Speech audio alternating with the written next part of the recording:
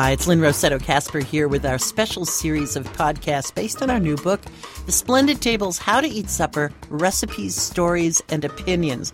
My co-author and The Splendid Tables producer, Sally Swift, is here too. Hi. You know, we have designed these podcasts to look at some of the more elemental things in the kitchen, but for a more detailed guide to recipes and recommendations, be sure to take a look at our book, How to Eat Supper. You'll find information on it at splendidtable.org. Our goal with this podcast is to give you a practical guide to feeding yourself and the people that you care about. Now, we want to talk about the logic behind the ingredients and dishes so that you can improvise on what you find in the market, what you feel like eating, or what you have time to do. Now, people always talk about knowledge being power. In my book, knowledge is freedom. That's exactly right. You know, Lynn, this week we are talking pesto, and frankly, I am just getting out of your way. You have to understand that I have spent many hours listening to Lynn weigh the taste of the very tippy top of the basil plant versus the lower leaves of the basil plant. Okay, you're exaggerating. I am not. But let me tell you how Italians What approach. is the true pesto, once and for all? All right, the true pesto, of course, we're talking first about that sauce that is of basil and garlic and olive oil and cheese and nuts. Okay, now, that sauce comes from the Liguria region of northern Italy. It sits on the coast. But when you go to Liguria, which is the home of pesto, right, everybody makes pesto. Everybody makes it a little differently. But when you ask where is the best pesto, they all say Genoa. Okay. Right. So you go to Genoa. You go to Genoa. When you get to Genoa and you say, aha, I'm here now, I'm ready for the best pesto, they say, There is a little, we would call it a suburb, a frazione in Italian, that is called Pra. And Pra has the teeny tiny microclimate where supposedly the finest basil. Oh, I love Italians. I love it. I love it. And, you know, then when you get to Pra, they're going to tell you only on that corner.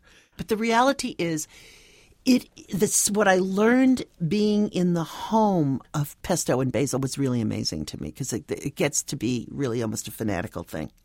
I can hear that. So do you have to do it with a mortar and pestle, or do you do it with a blender? Well, I'll tell you, this is a case of do as I say and not as I do. Right. Because this was very funny. A mortar and pestle is supposedly the traditional way you do it. That's where the term pesto comes from. It means to pound. And the idea is that when you crush ingredients together, there's a release of flavors and a marrying of flavors. Different from being chopped up by a blade, exactly. right? Except that when you go into the market in Genoa and other places where the farm ladies have their own basil and they're making it fresh for you to take home, right? Right. Oh, they have little mini Cuisinarts. mini Cuisinarts that they were whirling away. I love that. Now there are people who disparage that. It's very hopeful for us. Yes, exactly. But to talk about how to make pesto, if you're going to use the mortar and pestle, this is the process. You put some salt into the mortar, eighth of a teaspoon maybe, a large clove of garlic, and you crush that, okay? And that salt kind of cooks the garlic, doesn't it? Yeah, it does. It softens it. It releases all of its juices. It's an interesting combination right there. And by the way, if you weren't going to use the mortar and pestle and you were going to use a food processor, you could still simulate that release of those flavors by putting a teeny pile of salt on your chopping board, put your clove of garlic on top of that, and then crush chop it up. Crush it, and chop it with the salt. And then you can put that in the food processor. Okay, so you have the garlic and the salt. Now for that basil, and this is where it gets thorny. Yeah. It gets thorny because this is the reality, that the younger the basil, the better.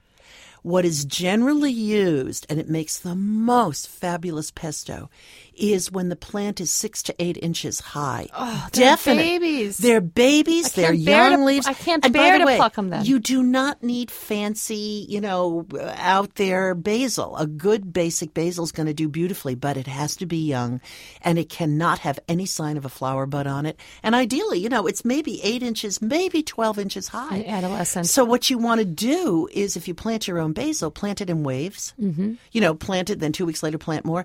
And when you're in the market and the basil is just starting to come in, you want to grab it as young as it possibly can be. When basil gets older, the leaves start to taste anisey. Yeah, they're tougher. They're tougher, and they're lousy for pesto. So, get them while they're young. Freeze them. Now, what about the cheese? What's the rule on the cheese? There is a rule on the cheese, and the rule is usually 1 part sheep cheese to 2 parts Parmigiano Reggiano. And the sheep cheese is usually a younger sheep cheese. It isn't the Pecorino that we know that's really salty. That anyone can find, of yeah, course. I mean, if you were in Italy and you might use something called Fiore di Sardo, which is a medium-aged Sardinian cheese. Here, there's a cheese you find in supermarkets. It comes from Wisconsin that is a stunt double. It's called Fontinella. But any young American sheep cheese would work really well. And then the other cheese is the queen, right? The Parmigiano Reggiano. Parmigiano Reggiano. And then I like toasted pine nuts. Some people like walnuts. Mm-hmm. And then the next thing you would add is the olive oil.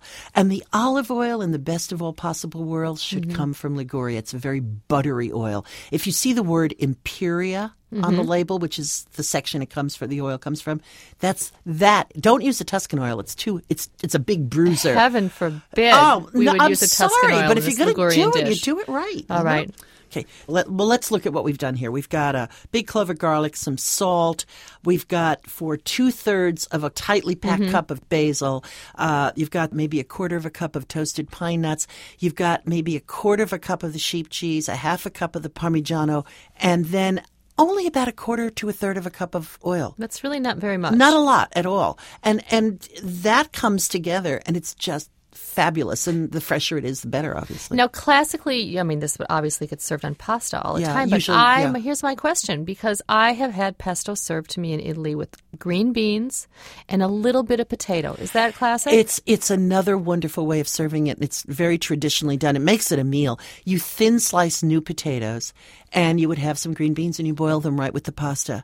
And the pasta is often a square-cut pasta, but a linguine would work. Mm-hmm. So a string pasta, but it's just a delicious way to eat it. The potatoes and the green beans and the pasta with the pesto. Fabulous. I'm starving. Okay. That's it for this week. Have a good one. For more information on our book, How to Eat Supper, our podcast, and our radio program, The Splendid Table, be sure to visit splendidtable.org. Have a great weekend. We'll be back.